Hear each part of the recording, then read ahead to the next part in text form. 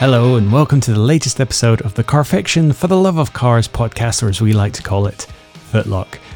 Thanks for sticking with us. The last episode was quite a while ago. We've had a lot happen to the team, which we might go into more detail at another time, but suffice to say we're back with something very, very special. If you're an avid subscriber to our YouTube channel, which you can find at youtube.com/Carfection, you may have already seen that we had a film up, an interview between our very own Henry Catchpole and Gordon Murray, the legend behind cars like the Brabham fan car and of course the legendary McLaren F1, to talk about his new company and its brand new car, the Gordon Murray Automotive T50, a spiritual successor to the McLaren F1.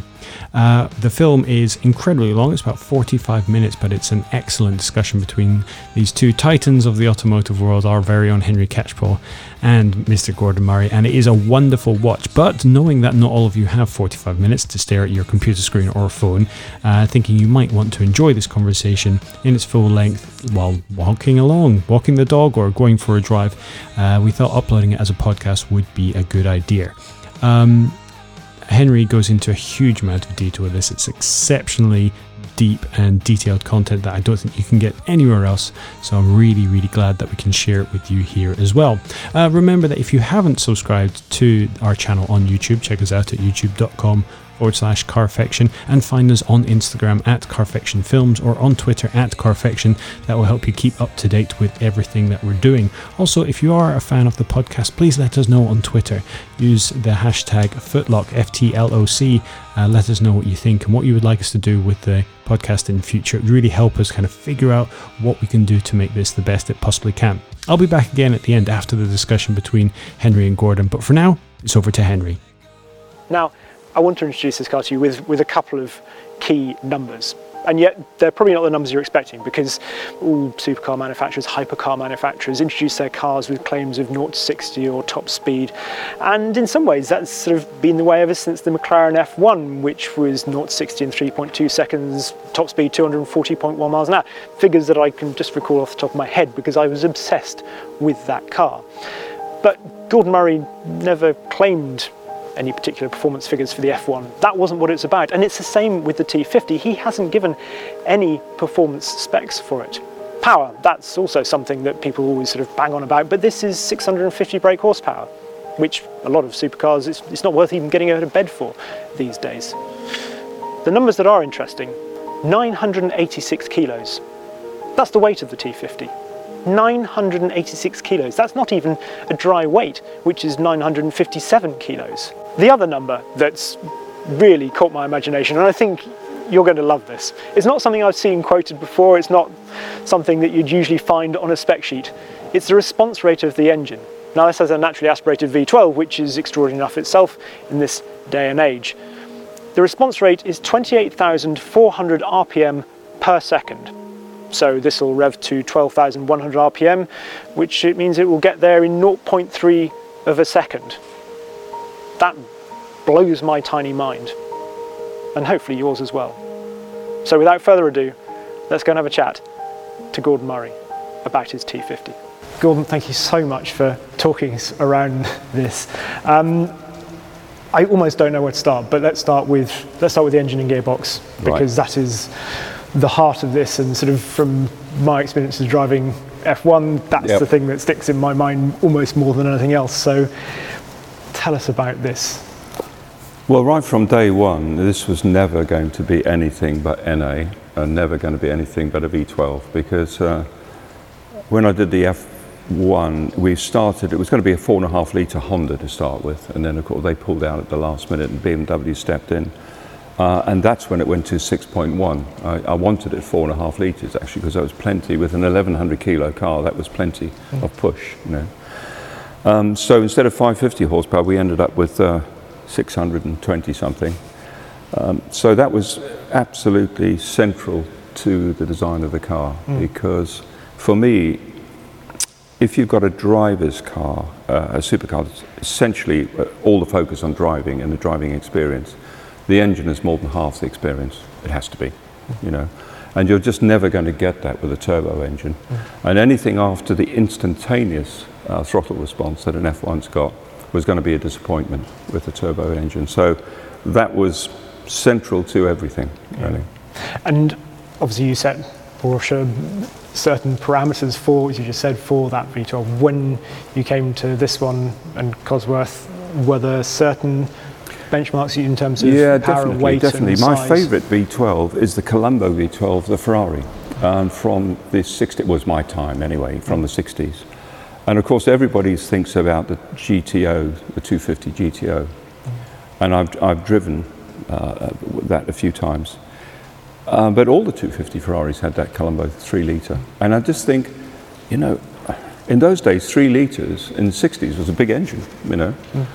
And I just had this sort of fixation almost on a 3.3 V12. I could just see it in my head, nice and clean and mechanical. Like the 250 LM? Yes, yeah, exactly. And then we did the sums. And to get more push than the F1 on throttle response, the car would have had to, 3.3 litres, beg your pardon, would have had to be under 900 kilos. And we quickly did the sums with aircon and everything. We thought, that's not going to happen. So we thought, okay, let's turn it the other way around. Let's see how light we think we can make the car. So we did a really, really detailed mass track. And we reckoned we could get it down to 980. So then by this time we'd engaged with Cosworth, we'd chosen Cosworth. So we re-engaged with Cosworth and said, what sort of torque curve can you get? What sort of response can you get? What power can you get? And they came back and they said you need 3.9, 4 litres to be quicker than the F1 response time. And so that's how it was set. So it was never going to be a big engine. No. So I read in the technical details the response rate of the engine being 28,400 RPM. I mean, as an engineer, I can't go there, you know, because the F1, well, you've driven F1s. What was the F1? The F1 was, well, I seem to remember about 10,000. And that's double the turbo anyway, you know. And I said to Cosworth, there's a few targets here, you know. The record for a road car is the Rocket, which is 11.5 for revs. But that's a bike engine. Yeah, and it's a bike engine, so it's cheating, really. We need to bet, and then, you know, on valve springs, 12,000. Anyway, they came back very quickly and said, yep, we can do that. And then I said, we need to better the response time, because if there's one single thing about driving an F1 that people remember for a long time, it's the response and the noise. Yeah. That's it. Really, forget the power, but it's the response and the noise, induction noise. So they said, okay, let's go away. And I got a rather facetious email from them about 18 months ago to say, we think we've met your beaten your target. How does 28,400 revs a second sound? And even as an engineer, my head can't go there, you know, really can't go there. So the combination of under 1,000 kilos and that engine pickup is going to produce something that no other car has ever produced, road car has ever produced. I think. No. And you talked about the noise, obviously. Yeah. And I was just explain, because obviously such a big thing of the F1's sitting in the passenger seat and hearing the induction noise. So the F1, you see, with the central driving position, you can push the driver forward to the front axle line, which is about 250, 300 mil further forward than a two-seater car. So your driver's ears are a long way from the exhaust. And on the F1 we didn't have any valving, so it had to pass the Swiss drive-by test, which I think was 73 decibel or something.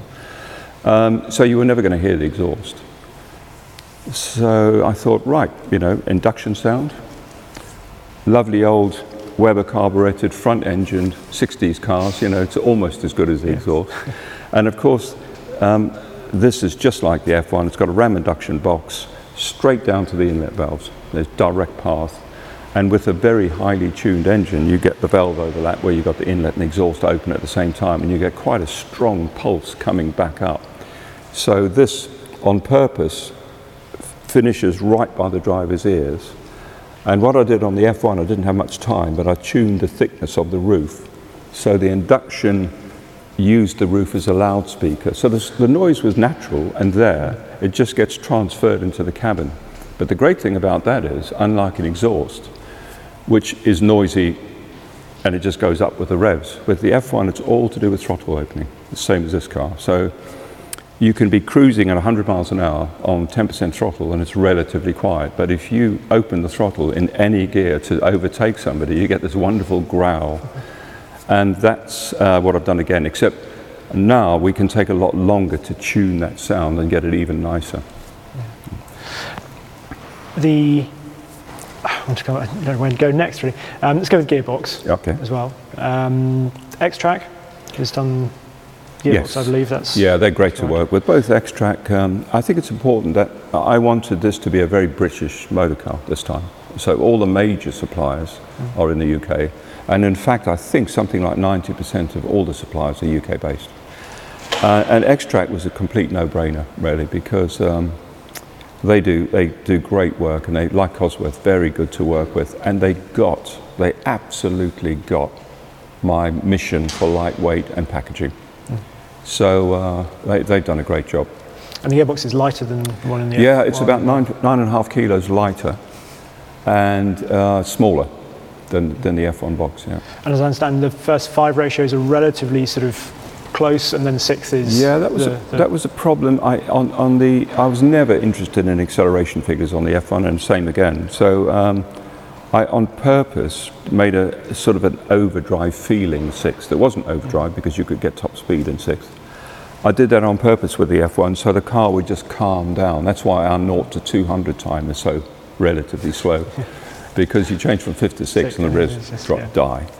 On this one, we had another problem, because even having that gap with an engine revving to 12 at 100 miles an hour, it's still revving relatively high. So what we've done is they've packaged in space for a very overdriven 6 gear, which will be an option for owners. Right. So nobody's ever going to do top speed, and they don't. People don't do top speed. You know, I think the fastest I ever went in an F1 was 225. I never ever went top speed. So that's something we're going to offer as an option for owners. Yeah. And obviously the actual shift itself is... Yeah, well, that's, yeah. I mean, once again, you know, I developed that transmission and the shift with Pete Wiseman in the States. And I can remember sitting out in his backyard amongst all the sort of beach buggies and rusty helicopter wrecks and stuff, in an old Chevy seat, and with the cables and the gearbox. But and we tuned it until it was pretty good. And once the oil's warm in an F1, it was quite a nice shift. But this is another planet, because this is all titanium. And of course, everything's moved on, cable technology, and we've made the gear change very adjustable. X-Track have been very clever by having external adjustment on the prototype boxes. So when we're sitting in, we've got a rig already. When we're sitting tuning the gear change, we can change D10 feel, throw, cross gate live, if you like, you know. So we should be able to get an even better gear change. I want that to be the best manual gear change on the planet. And what for you is that sort of, what are you looking for? It's a mixture, funny enough. It's not as simple as you think. It's the obvious ones are length of throw and crossgate angle. On the F1, I only had a 9-degree crossgate angle, which was Formula One stuff when they had gear levers. Just so the H pattern was less intrusive. Difficult to get right every time. That second to third, that's sort of just difficult please to get right. Third. But how pleasing is it when you get it right? Yeah, amazing. Yes. So this one is going to have an equally. It's going to have quite a narrow crossgate, 9-10 degrees probably. The throw I will develop on the rig, just to see what it feels like. But then the next thing is the actual feel of the detent. So going into gear and coming out. With this gearbox, it's much more tunable than I had on the F1. So whatever we had on the F1, within 10% plus or minus, we had. This time, I can get that detent feel much better. And then the last element is overcoming the synchro cones, the actual interference in the synchro cones. And one of the issues we had, the gears were so big because of the 6-litre engine in those days. And the gears were relatively heavy, and we had to go to a triple cone synchro from first to second. So until the oil warmed up, it was a bit sticky. Once it got really over 90 or something, it was much better. We're working with Shell this time on lubricants, and the synchro technology has moved on night and day from those days, from the 90s. And again, with tuning, with X-Track, I think we can get that feel much, much better.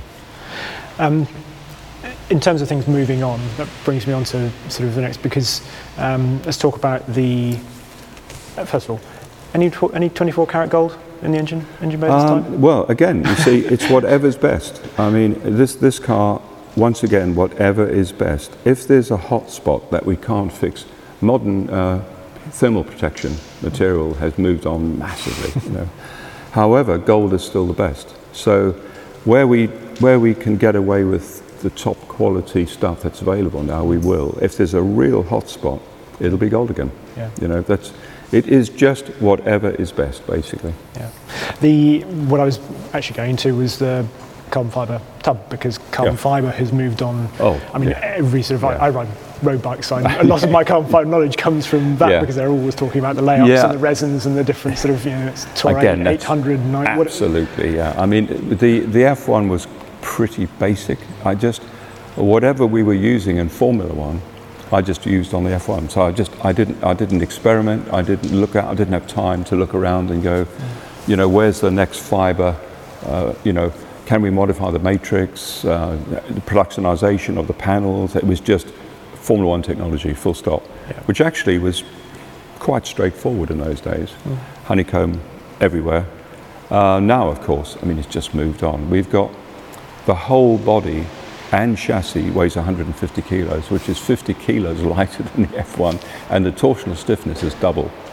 So that just shows you, you know, and we're working with a British company again, Formaplex on the south coast, on the carbon fibre, everything really, the chassis and the body, and they've been fantastic to work with once again. So we've picked people that really know the business, and we've embedded people in their business, and they've embedded people in our business in all the major supply chains, so we get exactly what we want. And is there anything that sort of, any other materials that have appeared since the F1 that you've obviously have then been able to incorporate and allowed you to do anything different with this? I mean, I think yes, we've used more titanium. There's a better selection of titanium now. But actually what's allowed us to use different materials has been the analysis tools. Everything on the F1 was calculated by hand, including the tub and the front crash structure was a hand calc. Now the analysis tools are so good, they allow you to use materials that you thought maybe we couldn't get away with by doing the stress work. You know, we've got a big analysis department in the company. And I've got away with stuff. I mean, the pedals are a good example. I thought I couldn't get them lighter than the F1, and we've managed to get 300 grams out of them. And we got 800 grams out of the gear change. You know. And that's all things that obviously, if you can get the lightweight in that, then the actual response of the pedal is lighter. Yep, everything goes. It's like taking the watch off your wrist when you steer, because absolutely. it's actually... It's all to do, weight is just a designer's enemy, and everything gets better with lightweight. And you're right, it's not just the car, it's the components, it's the weight of the wheel, the inertia of the steering wheel, it's lots of different things. Let's exhaust titanium, obviously, suspension, because I can see that through the back here. Pushrod suspension. Yeah, I've given up a bit of weight on a few things on the car, and that's one of them, because rod operated rising rate suspension is heavier. I think it's 2.5 kilos or 2.6 kilos heavier than conventional. But it's something that you've always... But this car produces more downforce than the F1. Not a ridiculous amount, but much more than the F1. And I did that just to manage the vertical wheel travel a little bit better. So, you know, rather than using up the wheel travel. And in terms of that brings on to, because the F1 has a very distinct, it's obviously a road car. And I always love that sense of wheel travel. It obviously had quite high profile tyres compared to lots of other cars. Is this going to be the same sort of... It is. I mean, these days, I'm working with Michelin, for, in my opinion, the best tyre company around. And I noticed it's on PS4s, it's not on Cup 2s. That's right. That's right. And these are low-ish profile. They're not ridiculous, but they're low-ish. But now they are so good at tuning the sidewall that you can get away with a lower profile tyre, you know, particularly when you've got light unsprung weight, and the tyres aren't massive, because these are 235, 295. which for a supercar is relatively modest. So we're heading for absolutely a driving experience, not just in performance, but in comfort as well. So the car won't have a high natural frequency. It'll be quite softly sprung. It's got passive dampers, no trick hydraulics or electrics or anything. You don't need it. I mean, we benchmarked, I've got an Alpine A110 as a road car, and we benchmarked that for 2 months. And that car has nothing trick on it at all. It just does the basics right. And that's what this does. You don't need all that stuff. You know, if you've got a 2-ton motor car, you can't cheat physics. You've got to start introducing roll compensation and hydraulic suspension and stuff like that. One of the things you mentioned there was unsprung weight, and obviously one of the things that I know you wanted to do with the F1 but couldn't at the time was carbon fibre brakes. Brakes, yes. And this is sort of obviously that's well, there's. I mean, they're now pretty much common. We've lucked in. We've got the next generation Brembo discs, which should be very, very good. And this time, I've got a little bit of power assistance on them as well. I did. The F1 you had to push quite hard. He did, yes, absolutely. And there is some power assistance on the steering. Is it just at low speed? No, not really. The steering is designed purely as a manual, so we haven't cheated on the geometry. If you know you've got any sort of power assistance, all the designers cheat on the kingpin inclination, the caster angle, pneumatic trail, that sort of stuff. Because you know the power assistance is going to overcome that, and it makes the packaging of the brakes and the suspension much easier if you cheat. We haven't. This is absolutely pure manual geometry, well within my limits of the 5 parameters that make up the field and feedback. But the F1 was a pain to park and maneuver. And, that's what we fixed. So we've got a little bit of electric assistance that clutches in. It's not gradual, it just clutches in below a certain speed, which helps you park. And then it clutches out once you get above that speed, and you've got pure manual steering. Right. In terms of electronic assistance, obviously another thing that's coming, ESP or DSC or whatever you want to call it, that is quite a sort of, it has to be on the car really. It's a legal requirement now, yes. So you have to have ESP, and with that comes traction control, and you have to have ABS. I think the ABS, to be honest, is a good thing. It doesn't weigh much these days. It did in the old days. It was quite a big box, biscuits in. But what we've done, we haven't cheated, so the car will be signed off passively. So the balance of the car and the throttle control over the balance of the car will be done without any assistance at all, and then we'll just add that, and it's 100% switchable. So if you know what you're doing, you want to have some fun, you can switch it off. It's not a grade, it just switches off completely. So it should be pure driving experience.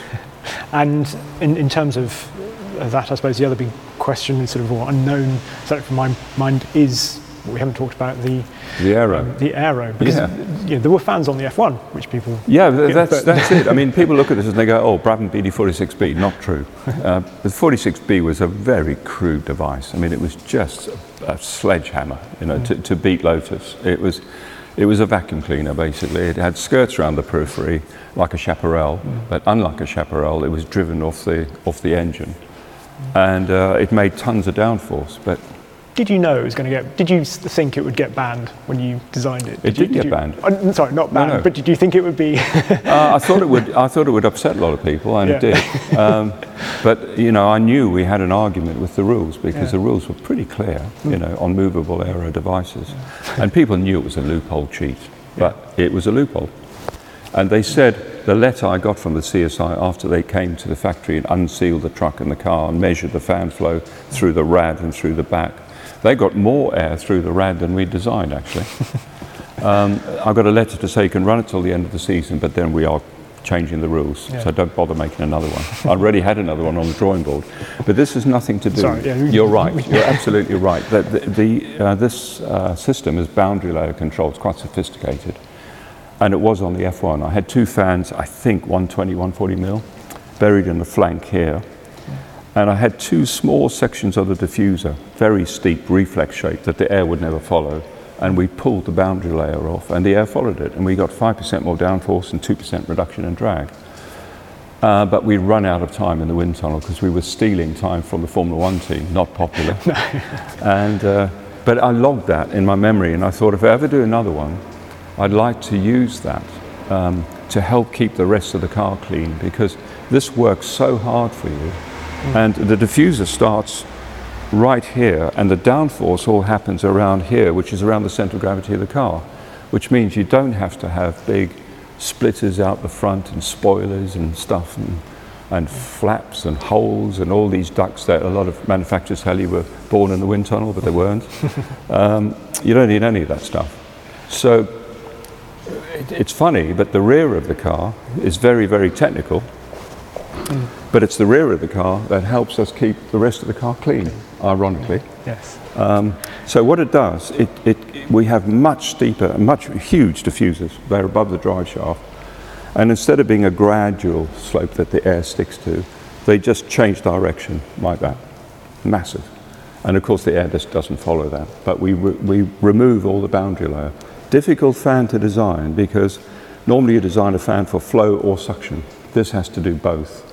You need enough flow to remove all the boundary layer, but then you get losses in the ducts, so you need a certain amount of suction as well. So the blade geometry, it's fixed geometry blades, Right. But the blade geometry is such that it has to cope with flow and suction. But it gives us massive control over the car, and more importantly, from a fun point of view, it gets the driver massive control. So depending on what the driver wants, there's 4 modes that are driver selectable, and 2 that are automatic. Right. And it just, yeah, I mean, it works beyond my wildest dreams. You know, I had targets of increase in downforce under braking, for example. We wanted a 50 to 70% increase. We got 100% increase in downforce when you jump on the brakes. And the algorithm we've written decides you're going quick enough to need aero assistance.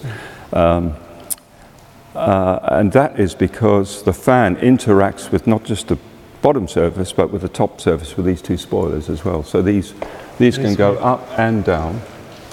And then in streamline mode, we were aiming for an 8% reduction in drag, and we've ended up at 12.5%. So the car really just settles down. We stall, in streamline mode, we stall the diffusers. The fan takes the air from the top instead of the bottom, cleans up the top deck, reduces drag. These go to minus 10 degrees, and we make an effective, a virtual long-tail car by filling the base suction with the fan exhaust. So, and we get 15 kilos of thrust.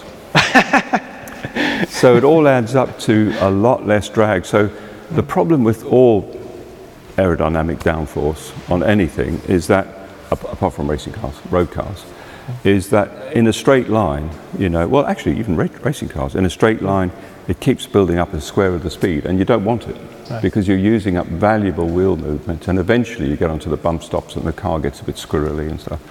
So we can actually dump it when we don't want it using the fan, and then we can have more when we want it using the fan. So, and we can have it at lower speeds because we can tell the air to follow a certain profile. So you will actually feel it at road speeds? Yeah, relatively low speeds, yeah. We might talk a bit more about the designs. Walk down to the front. One other thing I noticed it's got a 48 volt starter generator. Yeah, so that's something I hadn't perhaps expected. Yeah, that saves around 20 kilos on the engine. I needed 48 volts to drive the fan, and the air conditioning in the F1 was rubbish, with a belt-driven compressor, and the cabin exit air wasn't big enough anyway on the F1. So what the 48 volt generator does, it gives us 48 volts to drive the fan and 48 volts to drive electric air conditioning, which is independent of engine speed, of course, so that should work this time. But it also acts as an alternator and a starter. So there's nothing belt driven off the engine at all, which is fantastic. Keeps it nice and clean, maintenance free, and it saves around 20 kilos. Yeah. Because you imagine how big a fan motor would have been at 12 volts. You know, it would have been a huge thing. Moving now to the front of the car, you were saying earlier about the extra sort of surface detail and sort of sculpting. I think that's there were just a few things. To be fair, we signed the F1 off in clay, full-size clay model in those days. So you don't really get to see the highlights until we cut it into tooling block. By then it's too late. Apart from a few wet and dry moving lines around, you can't change anything, you know. And there were a few areas on the F1 that I wish I'd done slightly differently. One of them was to get a bit more valley through here. Another one was the spine is about 50 mil too wide on the F1. And every time I see one, it drives me mad. It's not in proportion to the width of the car. And the deck was a bit flat. And the plan form of the rear was quite square. And I wanted to get a bit more muscle into this and a bit more highlights and shape generally. And I think we've nailed it on this one, just because of the tools we have available now. You know, you can see the car much earlier in the process. You can see the final car and the final highlights. So, and also things like on the F1 to save money, we use standard lamp units in our own little cassette. Truck lights on the rear, you know, it was a money-saving thing.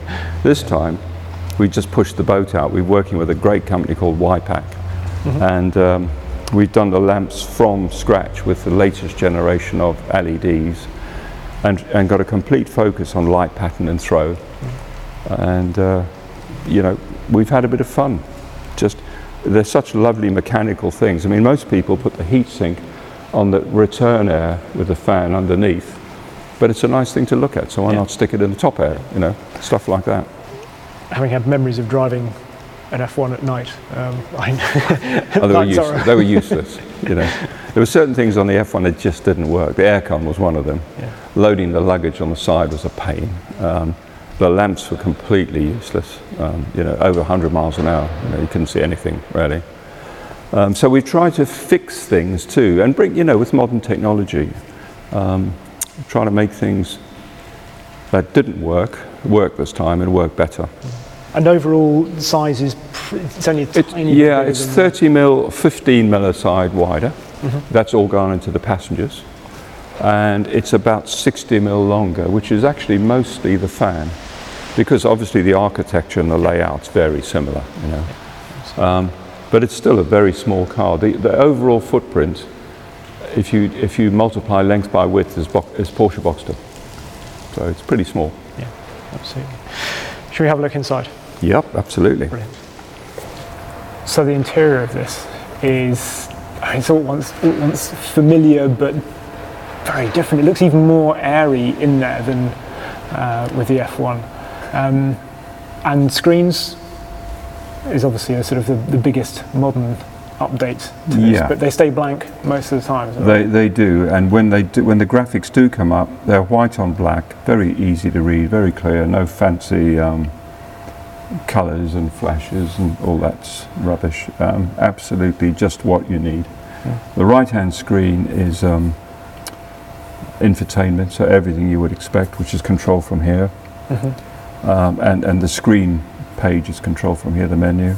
And the left-hand screen is car information, engine information, and aero information. So this top knob is the aero loads. And just for fun, one thing it does have in common with the fan car, the Brabham fan car, which had the pitot tube on the top, if you remember. And the pitot tube, we measured static pressure, and then the other end of the tube, the pitot, went to the underside of the car. So we measured suction. And I went to a breaker's yard, aeroplane breaker's yard, bought 2 altimeters. And because that's all a pitot tube does, it just turns it into feet above the ground. We had a red zone. I said to the drivers, forget about all the numbers on the altimeter. There's a red zone and a green zone. Every time you come up to a corner, make sure you're in the green zone. If you're in the red zone, you've broken the skirt, you have to slow down 30 miles an hour. You won't go around the corner, basically. And Nicky said he drove the whole race just staring at, he never looked at the instruments. It was over here, and he just stared at it every corner. And this one of the outside cameras has got a pitot tube in it, and the other transducer is underneath the Venturi, the diffuser area. So when you do something on the aero, on this screen, it will show you how much suction you're generating with what you've just called up. So just a bit of fun, you know. Absolutely. You mentioned the cameras. Also, you've got the 2 screens which are in place of conventional wing mirrors. I shot myself in the foot a bit. We were going to have mirrors, but in moving the cabin a little further forward again to get an even better view of the front wings at the corners. It meant that the mirrors had to go from the back of the A-pillar, because we didn't get the sight angle right, to the front, which meant the mirrors would have been right in front on top of the wing. And since the F1 they've gone up once or twice in size. And the car is so small, when we mocked up the mirrors, they just look absolutely dreadful. They ruined the whole car. Yeah. So we coughed up a few million and went to cameras, which of course is a bit better for drag and looks and everything as well. And the system is a bit lighter too, funny enough. Is it? Yeah. It's a very simple wheel, as you say. I noticed there are paddles like there were on the F1 on the back of the wheel. Yeah, and once again they do horn and headlamp flash. Nice thin rim, indicators here, and the screen controls here, and that's it basically.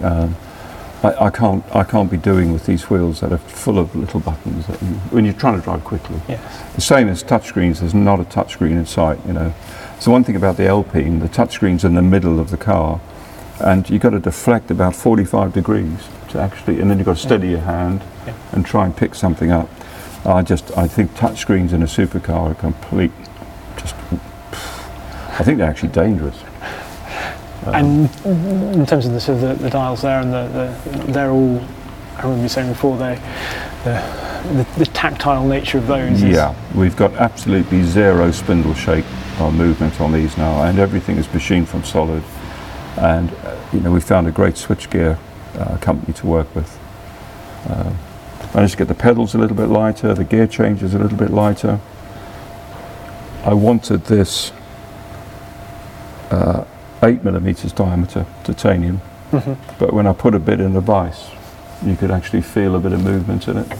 So we had to go up to 9mm, but we still managed to save 800 grams on the gear change. And now everything's on display with this cantilevered hybrid structure with carbon and billet aluminium. We've got the mechanism on display. Which is beautiful.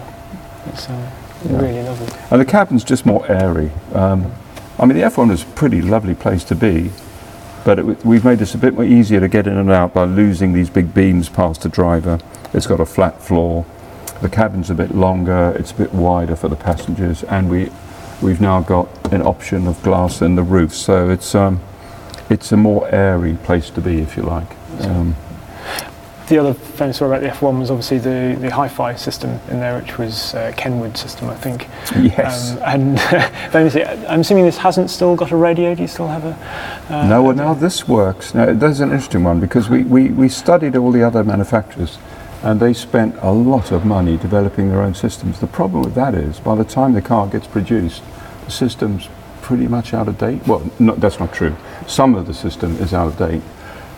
So what we've done is we've gone straight off your phone, so there's a wireless connection to your phone.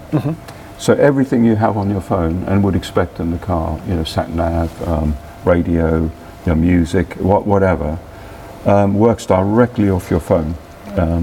And you pick up the menu here and you select with this rotary knob here, and everything works off your phone. So it'll get automatic updates. So I've given in a little bit on that, but it doesn't weigh much. We're working with a British company called Arcam, who are part of the Harman Group, and they've made top-end British hi-fi. I've had their, when they were Cambridge Audio, I've had their amplifiers, and they'd never done a car system before. And when I told them I'd like the system under 6 kilos completely, they wanted 10 loudspeakers. And I think the F1 had 4, can't remember. But boy, have they not just the quality of the system is fantastic, but they really rose to the challenge, and it's come in at 4.35 kilos, the whole system. So it was brilliant. Excellent, Gordon. Thank you so much. I cannot wait to hear one. I think above all else, yes. That is the thing. I'm me most too. excited about. Having heard the V12 on the dyno, which is all a bit muffled and stuff, I can't wait to actually hear it coming through the roof of the car. Very fantastic. Yeah. Thank you so much. Yeah, it's been a pleasure.